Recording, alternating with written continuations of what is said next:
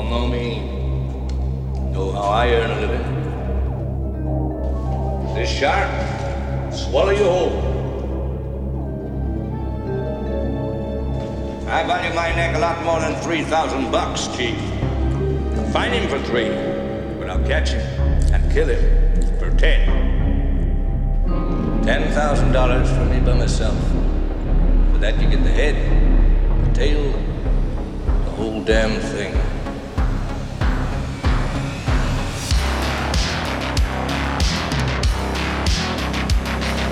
You yell shark, we've got a panic on our hands on the 4th of July.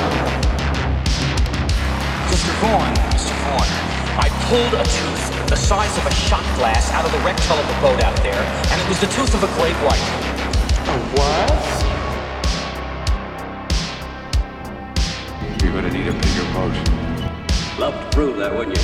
Get your name into the National Geographic. Now, I'm not saying that this is not the shark. It probably is, Martin. It probably is. It's a man-eater. It's extremely rare for these waters. But the fact is that the bite radius on this animal is different than the wounds on the victim. Get out of that boat!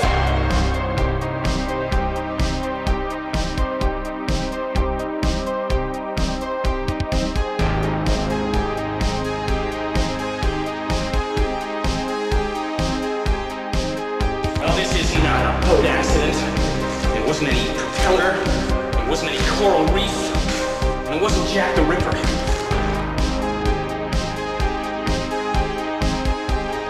It was a shark. I'll never put on a nice jacket again.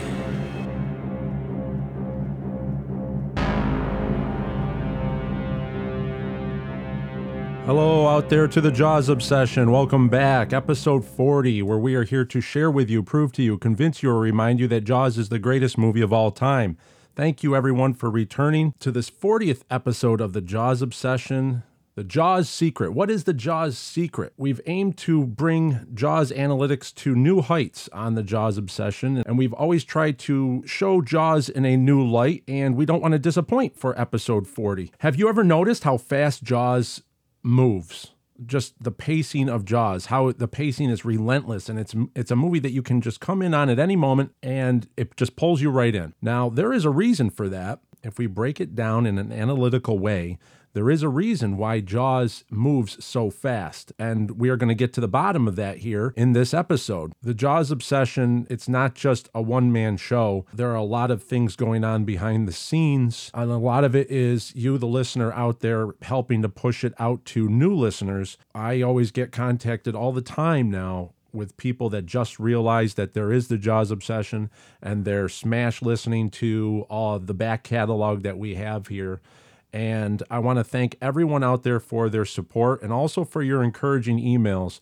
I'm going to try to write back to everybody and I promise I do. But the encouragement I'm feeling, your encouragement and support that you are sending my way means a ton, especially around this time. The excitement is building. I can feel it. I can feel it through how you, the listeners, are writing, and also how I'm watching the download numbers just increase. Our last episode, episode 39, broke the record for downloads in a week, and it's great to see the audience growing. We're still, episode 1 and episode 2 are still very popular. Every month, it proves that there are new listeners coming to the Jaws Obsession every week, and it's exciting to see. There's a lot of excitement building with the Book of Quint. The anticipation grows. So thank you very much for the encouragement and the support. I very much appreciate that. Let's get into this, because we are going to get very analytical here, and we're going to break down Jaws like you've probably never heard it broke down before. In order to understand why Jaws is the greatest movie of all time, we have to break it down, and we have to show you what it does differently than pretty much every movie that's ever been made. We have to go down to a screenplay level. Now, much of my youth was spent at late night diners analyzing movies and talking about plot elements in movies. Probably too much time was spent there with friends, and we had a great time always discussing the intricacies in screenplays and film theory. I don't want to get too lost into that, but in order to show you what the Jaws secret is, we have to go into some of those mechanics of a screenplay. So what I have here is, in my training and my past writing experience through screenplays, one of the books that was essential was the book that I'll be referencing today. The book is called The Screenwriter's Bible, A Complete Guide to Writing, Formatting, and Selling Your Script. Okay, that was written by David Trottier. I have the revised edition, so I'm running off of the 1995 edition. But this author, he really broke down what do all movies have in common is there is a formula to all movies that have been made for decades. I know that a lot of people like to look at the artistic side of things, but for the most part, a screenplay does have a certain formula. It follows a certain formula. I'm not going to get too lost into 3-act structure and all that stuff like that. But what I want to point to you is that there are usually, pretty much in every movie, has 6 beats. 6 beats that it has to follow in order to have a narrative arc, okay, a dramatic arc. So I'm going to be referencing off of page 116 and 117 of the Screenwriter's Bible here. Now, one of the special things you have as a listener to the Jaws Obsession is we don't really do video here. What we are is it's just a straight audio podcast, and I really do have a belief in audio podcasts that we are exercising your visualization talents by just being audio. So you hear what we describe, or I play you a scene, and then you're visualizing that happening because you have all seen Jaws many times. What's exciting about that is that we can go do episodes like this where I'm going to describe an action and you're going to be able to visualize that. So what I want everyone to visualize now is I want you to visualize a roller coaster, just starting out slow. It goes up the hill and it reaches the climax. It reaches the peak of the hill on the track, and then it comes screaming down in a falling action, and then it bottoms out and it goes straight. Okay, so just visualize that hill. Now, what most movies do is they have one hill, one dramatic arc. So you can, like, you call it a plot curve. There are many different ways to describe this, but I just want you to think of that up curve, that peak, and then that down. So there are 6 points, 6 beats that every movie usually follows. And what David Trottier describes in his book here, he breaks those down into 6 beats: catalyst, big event, pinch, crisis, showdown, and realization. So I'm going to go through these really quick, his descriptions, and I'm going to point to examples of 2 movies that pretty much we all should know really well. If you're a fan of Jaws and you're a fan of the Jaws Obsession, odds are you've seen one of these 2 movies, Star Wars and Back to the Future. You've probably seen them both, and you probably know them very well. So that's why when I give these examples from these beats, and I give examples from these 2 movies, then we should all be on the same page when we tackle Jaws in part 2 of this broadcast. So he writes here, he says, here are the critical events virtually all dramas and comedies will have. So he calls them critical events. I consider these beats. And when a movie hits its beats, you can see the gears turning, you can see the story progressing. So he goes on to say the critical events in virtually all dramas and comedies. Number 1 is the catalyst. So your story starts out in balance, but the catalyst upsets that balance, giving the central character a desire, problem, need, goal, mission, or something to do. So the story now has direction and movement. For Star Wars, the catalyst is Luke finds the message on R2-D2 from Princess Leia, "Help me, Obi-Wan Kenobi, you're my only hope." That gives the central character something to do. So up until that point, life was normal for Luke, and now he's thrown into something where it gives him a goal or a mission. He's got to go find Obi-Wan. In Back to the Future, Doc Brown calling Marty and telling him to meet him at Twin Pines Mall to video an experiment of his, that's the catalyst that takes Marty out of his normal everyday routine and gives him something to do. So it gets the ball rolling. So if you can imagine you're sitting in that roller coaster, and now that's what starts pushing the roller coaster up the hill. So now the roller coaster starts going up the hill. That leads us to the second critical event, or the second beat, which is the big event.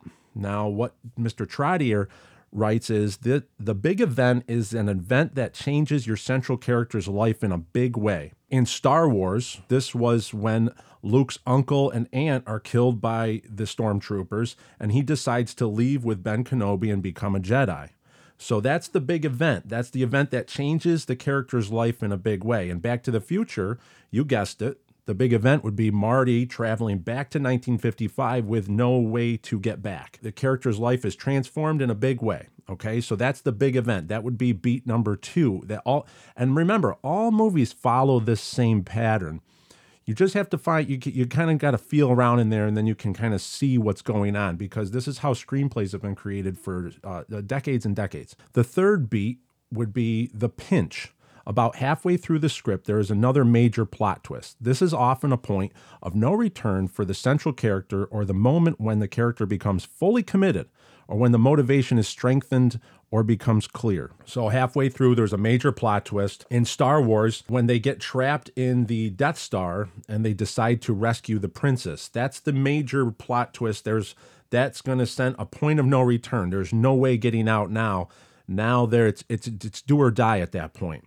In Back to the Future, Marty realizes he has to make his parents fall in love, or he gets erased from existence. So that's the do or die moment. It's the point of no return. That means he's committed. He's got to go, and he's got to try to get George McFly to fall in love with Lorraine. Usually it's around halfway through the movie, and that's the big plot twist that happens in those two movies. The fourth critical event is the crisis. Okay, the crisis is the event that forces a crucial decision. Often it is simply the low point in the story, or when the moment when all looks lost. So what point in Star Wars would be the crisis, when all hope is lost? That's obviously when the Obi-Wan Kenobi is killed by Darth Vader. And Back to the Future, that moment is when Marty gets kidnapped by Biff's gang and thrown into the trunk of the car, and Biff has captured Lorraine in the car. And and at that point, all looks lost. It looks like the whole plan is going to fall apart, that Marty's not going to get his parents to fall in love, and he's then going to get erased from existence, and it doesn't matter if he goes back into the future. So that's the critical point. That is the fourth beat of those movies, the crisis point. Now, the crisis will then lead to the showdown. The showdown is commonly called the climax. So if you think about it, the catalyst, big event, pinch, and crisis, we are moving up the roller coaster hill, and now we are at the top. Now the top is the showdown. Okay, that's the climax. And David Trottier writes in the Screenwriter's Bible that this is when the central character and opposition characters square off.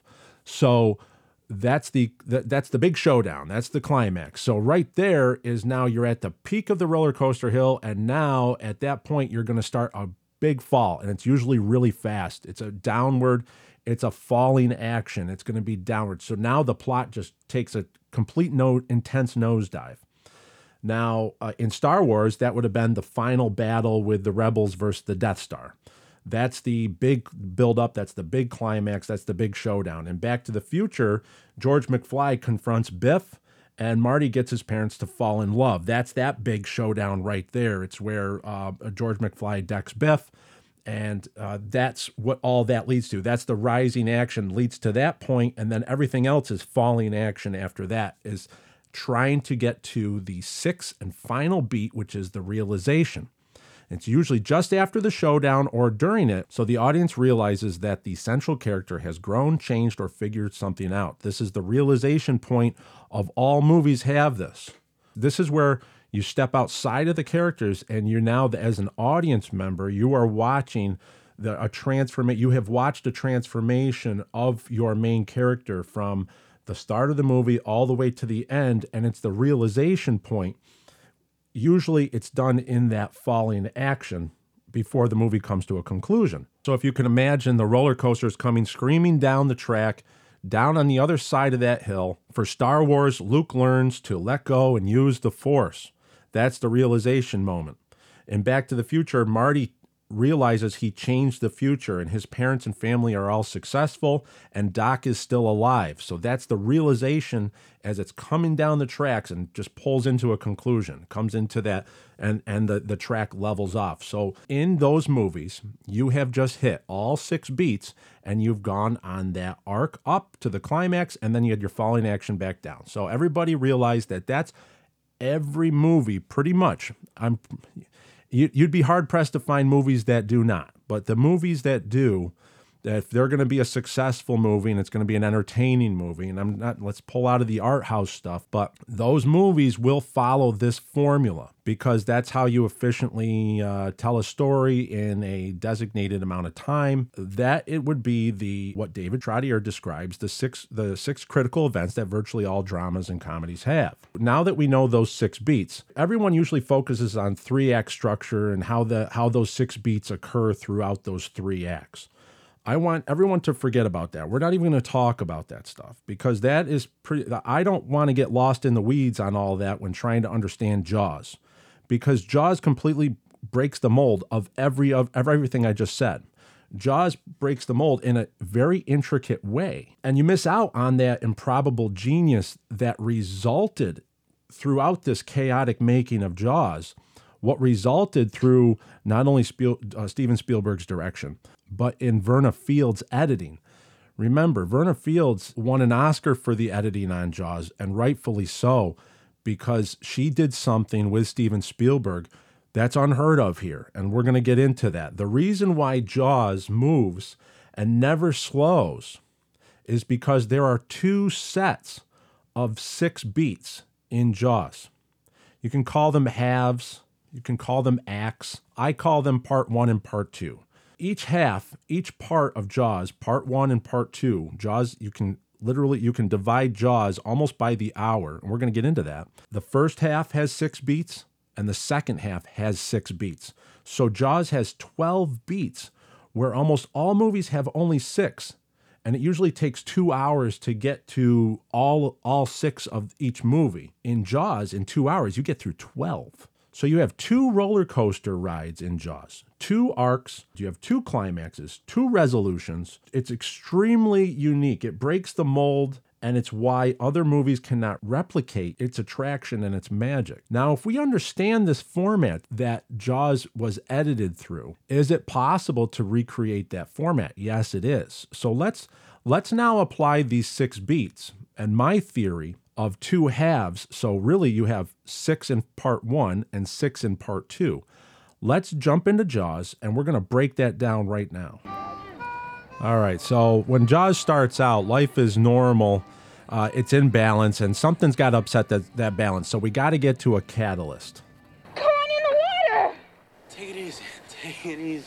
At 4 minutes and 5 seconds is when we actually have the first hit on Chrissy by the shark. In David Trottier's book, The Screenwriter's Bible, he says this part usually comes at page 10 or 15 in the script. And the general rule of thumb in screenwriting is you have 1 minute a page.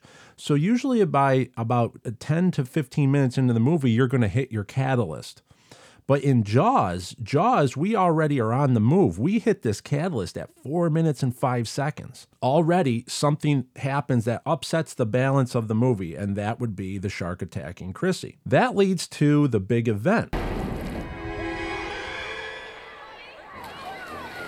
That's right, you guessed it. The big event would be Alex Kittner is getting killed by the shark. And usually most movies will hit this part by page 20 or 30 in their screenplays.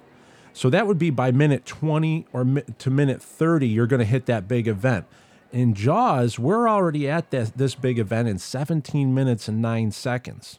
So Jaws is already either, depending on how you look at it, it's already either 3 minutes or 23 minutes faster than most other Hollywood movies of all eras.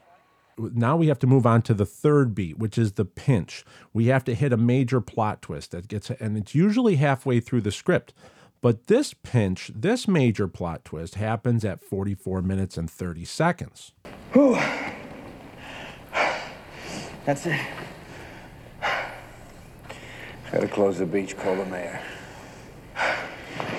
Got a bigger problem than that, Martin. You still got a hell of a fish out there. with a mouth about this big. So right there is the revelation that the shark is still alive and it's bigger than anyone realizes. And this is where the character becomes fully committed. So now we have Brody is 100%, Chief Brody is 100% convinced the shark is still out there.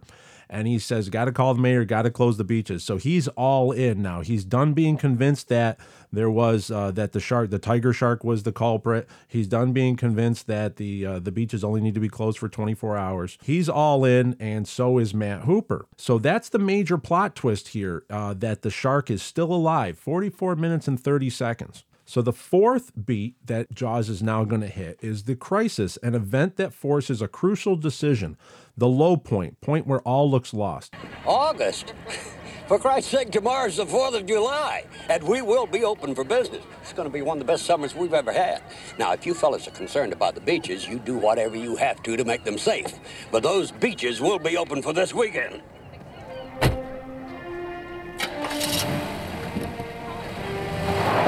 So there we are. We had the failure to convince the mayor to close the beaches. You had the discovery of Ben Gardner's boat and his body. You had the white shark tooth, and they failed to convince the mayor, and all looks lost. You have Hooper sitting on his rock after losing the intellectual battle with the mayor. All looks lost. It's inevitable that something bad is going to happen. So this is the point where that forces the crucial decision, the eternal question: how will they survive this? How are they going to get out of this without anybody getting hurt? So that's why this is a bona fide crisis. So what happens is that now we've been on that roller coaster and we've gone all the way up. We had the Chrissy attack as the catalyst. We have the Alex Kittner attack as the big event. The pinch is, oh no, it's not the shark. We dissected the tiger shark. We have a bigger shark out there than anyone realizes. Now it's the crisis. Whoa, we've just discovered another body, and now the mayor says, no, those beaches will be open for this weekend. Now we are at the top of the roller coaster hill, and now we need a showdown. What's that showdown? You guessed it. That showdown is the tourists on the beach on the 4th of July. And that comes in at 54 minutes and 46 seconds, where all the central characters and opposition characters are going to square off. So you have the mayor and his army of tourists are coming up against Brody and Hooper and their army of shark spotters, Coast Guardsmen, and lifeguards. So that you have a big showdown on the beach. What's going to happen? Now, as a viewer, you've built up to this, and this is the part where now that roller coaster is going to hit that downward hill, and we're all going to put our arms up and just have fun on the ride. That's what this movie is doing to us. It's taking you down the hill now. We hit down that hill. We fire down that hill. We have a false alarm. We have the Shark Fin brothers with their phony fin. Then we have the real shark, and the shark goes into the estuary, and you have Brody's son involved, and the poor scout leader gets taken out on the red boat. And just after the showdown, right, according to David Trottier in the Screenwriter's Bible, just after the showdown, now you need a realization. So what's the realization here is the audience realizes that the central character has changed. And that's going to take us to the scene in the hospital, which is a very important scene in Jaws, because that scene in the hospital is where Brody confronts the mayor. Now, this is very interesting here. That's at 1 hour and 4 minutes and 56 seconds. It's almost now Jaws is a 2 hour and 3 minute movie. So this is almost halfway through the whole movie. We are now having the realization. We are having the point where Brody has changed. He has now realized he is going to take it into his own hands to get the mayor to sign the form to hire Quint. So at 1 hour and 5 minutes and 10 seconds, Brody closes the curtain. Got a pen, Larry? Pen. Yeah, a pen, you know. Because you're going to do what you do best. You're going to sign this voucher so I can hire a contractor. He closes that curtain, and Brody is essentially closing the curtain on the first part of the movie. Does anyone ever remember the old movie theaters? There would actually be a curtain that opened and closed on the screen. In the real old theaters, when they had these epic long movies, the epic length movies, they would have an intermission in the middle. So the curtain would close and you'd have an intermission and you would have music playing. Everybody could get up and get some popcorn. What's going on here now is he closes the curtain on the first part of the movie. And this is the realization point where that he is going through a change, and we are realizing, we are seeing Brody go through a change where he is now, it's now personal. It's gone, his family is involved, and now he's going right at the mayor. He's just forcing his hand to sign the contract. At exactly 1 hour and 6 minutes, Brody says, Sign it, Larry.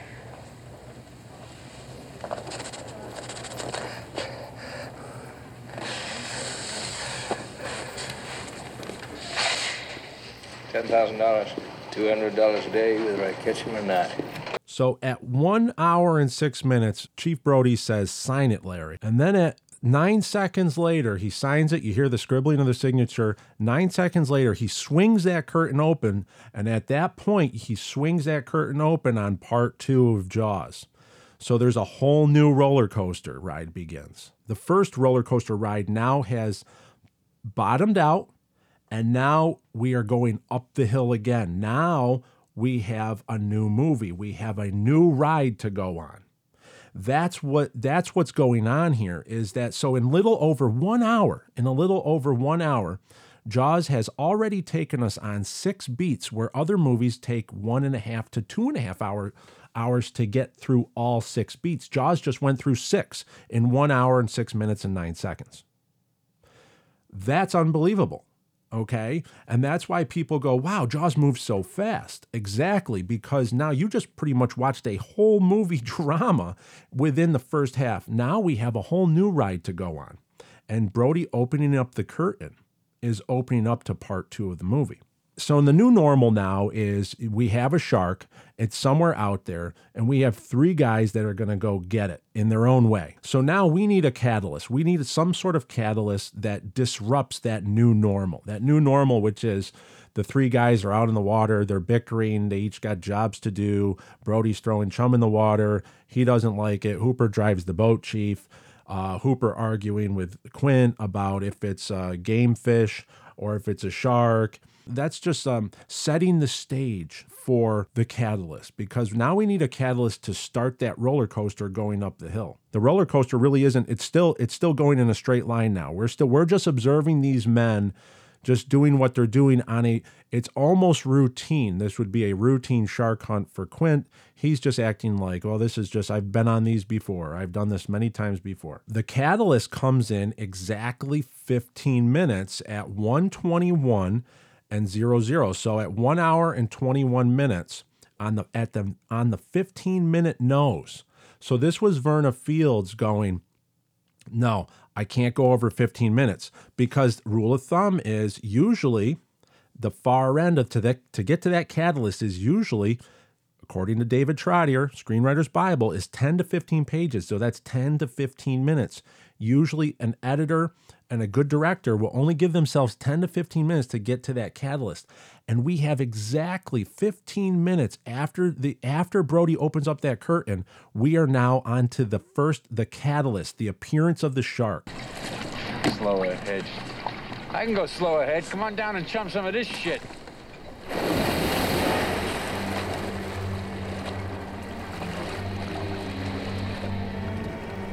Might be one of the most iconic catalysts of all time. Why is it the catalyst? Why does this upset the balance of everything? Because it is the biggest shark any of them have ever seen, and a whole new goal and a whole new mission has started.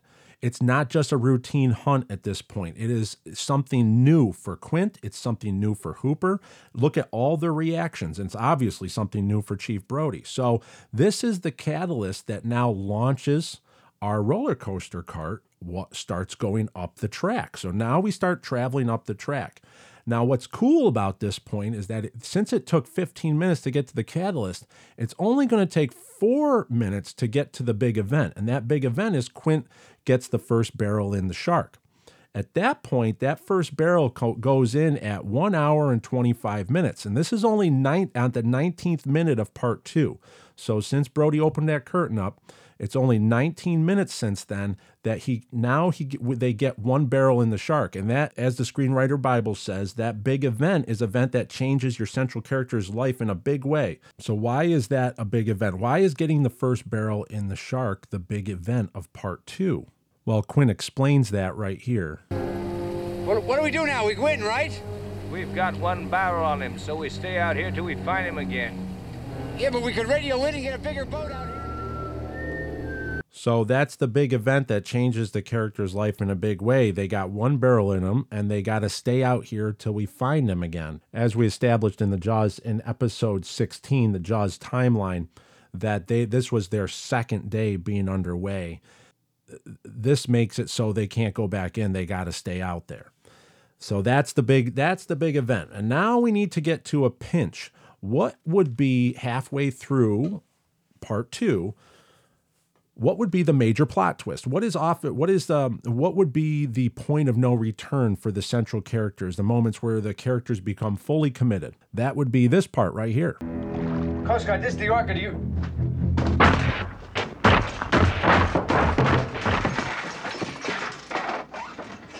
Excuse me, Chief. That's great! That's just great! So that would be the third beat of part 2 of Jaws, would be the pinch where is the radio smash. Halfway through, we have a major plot twist. This is the point of no return, remember. This is where the characters are fully committed. So what happens is that they are all on their own, that Quint made it so there is going to be no call for help. They are now all on their own.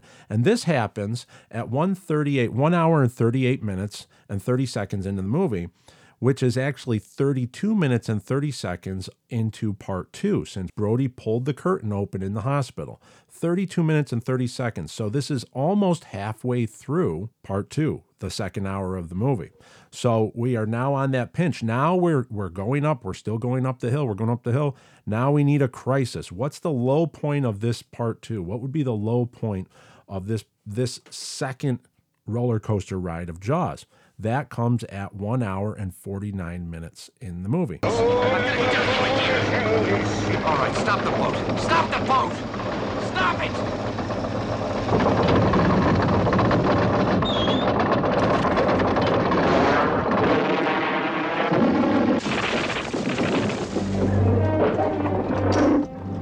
So the low point, the Orca explodes. That's 43 minutes. That's 10 minutes and 30 seconds after the radio smash. The Orca explodes, stranding our heroes.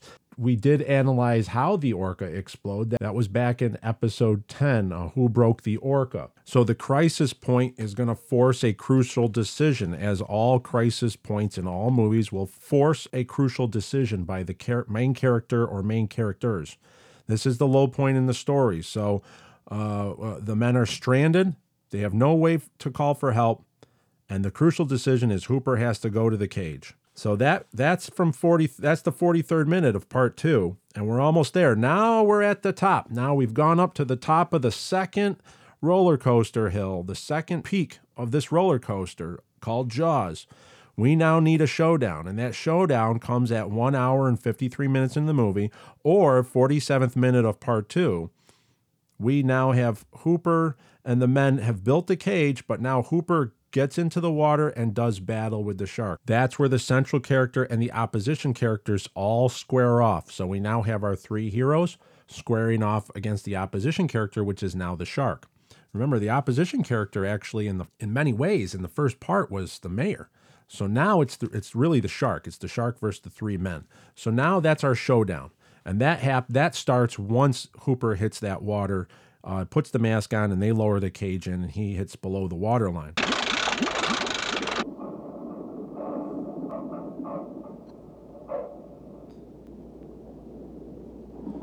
Yeah, so this would be the beginning of our showdown right here.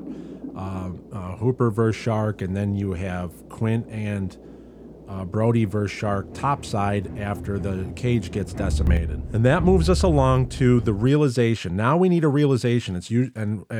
From our book here, it's the realization comes after the showdown or during it, where we, the audience, realizes that our central character has grown, changed, or figured something out. This is where Brody is the last man standing on the orca. The orca's going down.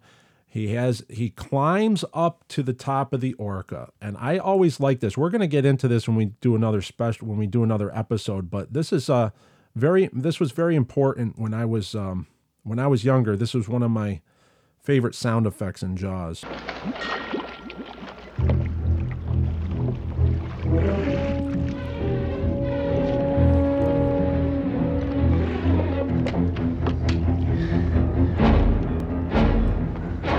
Right there. Those 4 clicks that Brody does right there.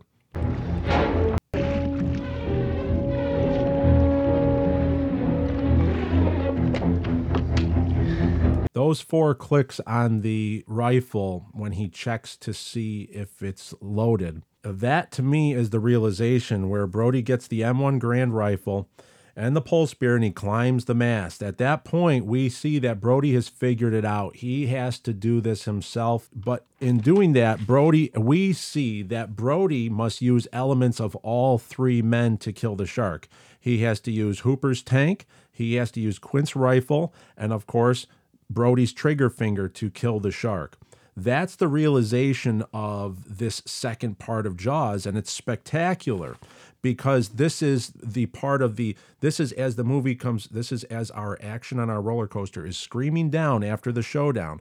So after Hooper sets in the water, now we have falling action. We're just coming down that hill, sharks attacking the cage, Quint gets eaten, Brody battles the shark inside the orca, throws the tank into the mouth, and then he climbs up and the music starts and he just makes a determination as, I got to go kill this shark. One way or another, I got to put some bullets in it. And we're sitting there going, oh my God, the realization is all 3 men, elements of all 3 men are coming together to defeat the shark. That's spectacular. And that's the realization as it comes down to, and that came in at the 1 hour and 59 minute mark, 53 minutes into part 2. After Brody opens that curtain on part 2 of the movie is when Brody, those 4 clicks of him checking the chamber to see if he has a clip in the M1.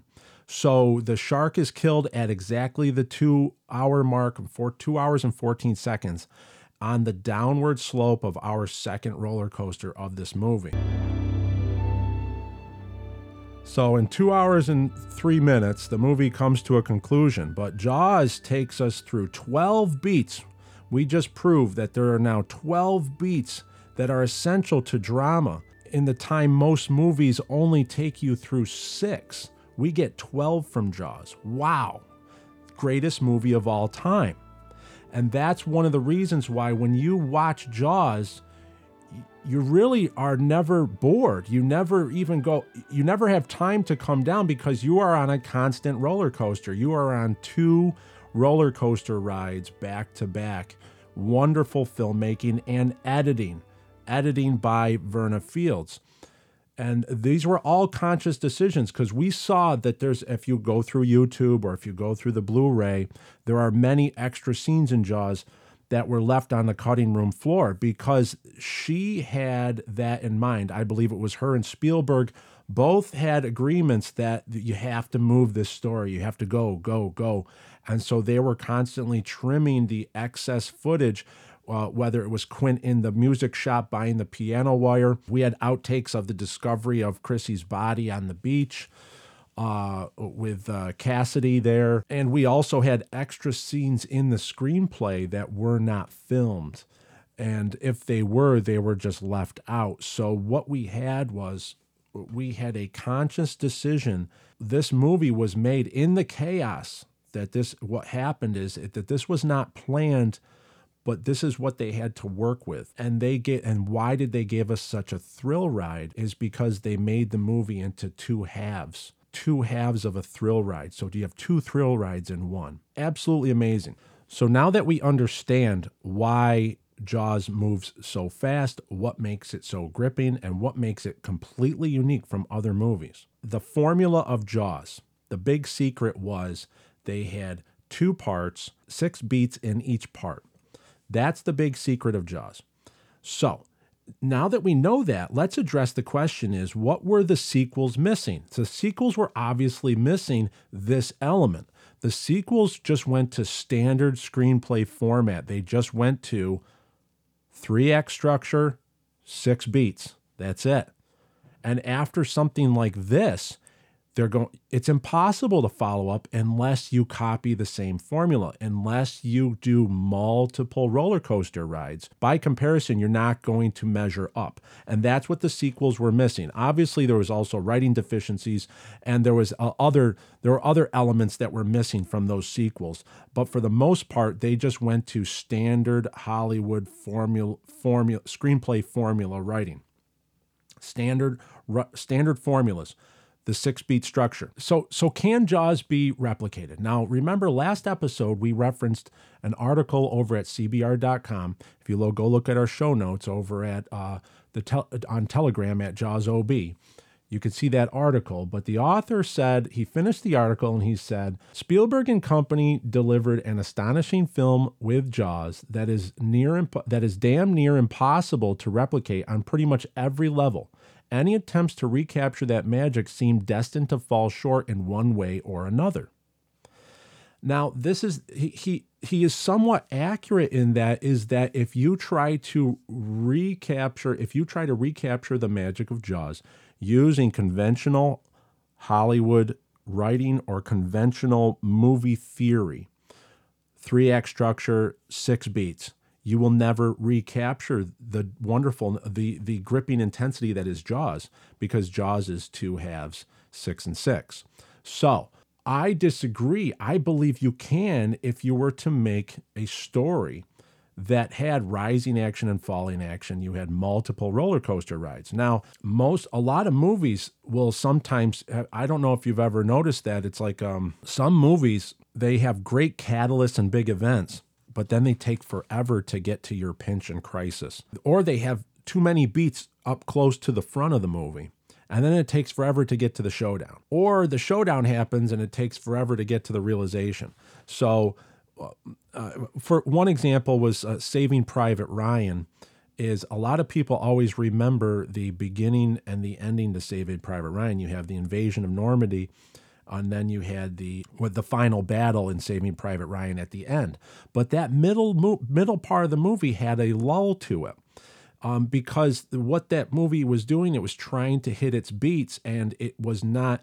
It couldn't get to. It was there was a lot. That's the art of filmmaking, is that you're trying to get to those beats in the most efficient manner, by still not foregoing characterization and drama, but also not losing your audience or the momentum of the movie. So the intensity of some of those of Saving Private Ryan at the beginning for the catalyst and the big event was so intense that afterwards, as they were trying to climb that roller coaster, you kind of get lulled into, when are we going to hit that next beat? And what I find wonderful is that I'm reading on a lot of reviews and blogs for novelists and writers that people are focusing on beats more. They're focusing on hitting those beats and trying to get more into your story, so you have a more engaging work to entertain your audience with. So that's what I would like to close with. This is the formula that I approached the Book of Quint with. Is it possible to incorporate 3 roller coaster rides, one for part 1, one for part 2, and one for part 3 of the Book of Quint, and make it an intense, engaging, epic journey for the main character? Can we actually engage that story and make it intense by giving him multiple arcs? So giving the audience multiple roller coaster rides. And that's one of the things that I really focused on when I was writing in the planning stage. When you take on a task like that, is with the Book of Quint. If we go back to episode 37 with the audiobook recording of chapters 16 and 17, essentially chapter 16 is the realization, it's the come down from the roller coaster of part 1. And even though those 2 chapters are both in part 1 of the book, and then chapter 17 is the catalyst that's the catalyst for the new roller coaster ride that goes right into part 2. So you come down on one hill of the roller coaster and you immediately hit the catalyst and you go right into the next climb. And I also did that again for parts 2 into part 3. And that will be for you to judge when you read the book. Was I successful in doing that? And when you visualize, when you read the Book of Quint, that same intense roller coaster ride of drama, not necessarily action. Remember, it's not necessarily action. To get to those beats, you have to have characterization and you have to have moments where you're trying to build up and you're trying to work the story into the next beat. That's the art of it all. That's what I wanted to focus on because I thought a true prequel to Jaws should follow the same formula as the original movie Jaws. And that's what I hope to do. And that's what I feel that the Book of Quint accomplishes. It mimics this Jaws secret, the Jaws secret of pacing. Multiple beats, multiple roller coaster rides inside one story. Show me the way to go home. I'm tired, I want to go to bed. I had a little think about an hour ago, and it's got right to my head. Wherever I may roam, by land or sea or home. Never get bored of talking about Jaws here at the Jaws Obsession, and it's wonderful to always break that down and hopefully leave everyone with a better understanding of what makes this the greatest movie of all time. So it's exciting to share these little secrets that I enjoy when I see Jaws. That's what I see.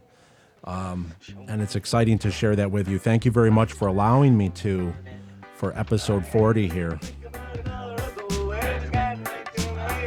The movie Jaws is copyrighted property of Universal Studios. Any references and sampling from the movie Jaws in this episode is intended to fall within Section 107 of the Copyright Act. Copyrighted materials are fairly used for the purposes of criticism, comment, reporting, teaching, and research. Materials used here are protected by the fair use guidelines of Section 107 of the Copyright Act. All rights reserved to the copyright owners.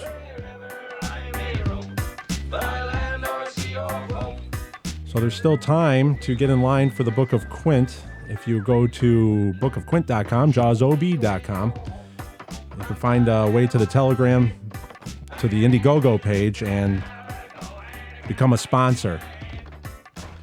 You can write me here at jawsob2025@gmail.com. Always nice to hear from you. And 40 episodes, can you believe it? How exciting. 40 episodes, and here's to 40 more on the Jaws Obsession. Thank you very much. And if you could like, comment, share, subscribe on this broadcast platform, we really appreciate it. Thanks for listening. Until next week, farewell and adieu, and show me the way to go home.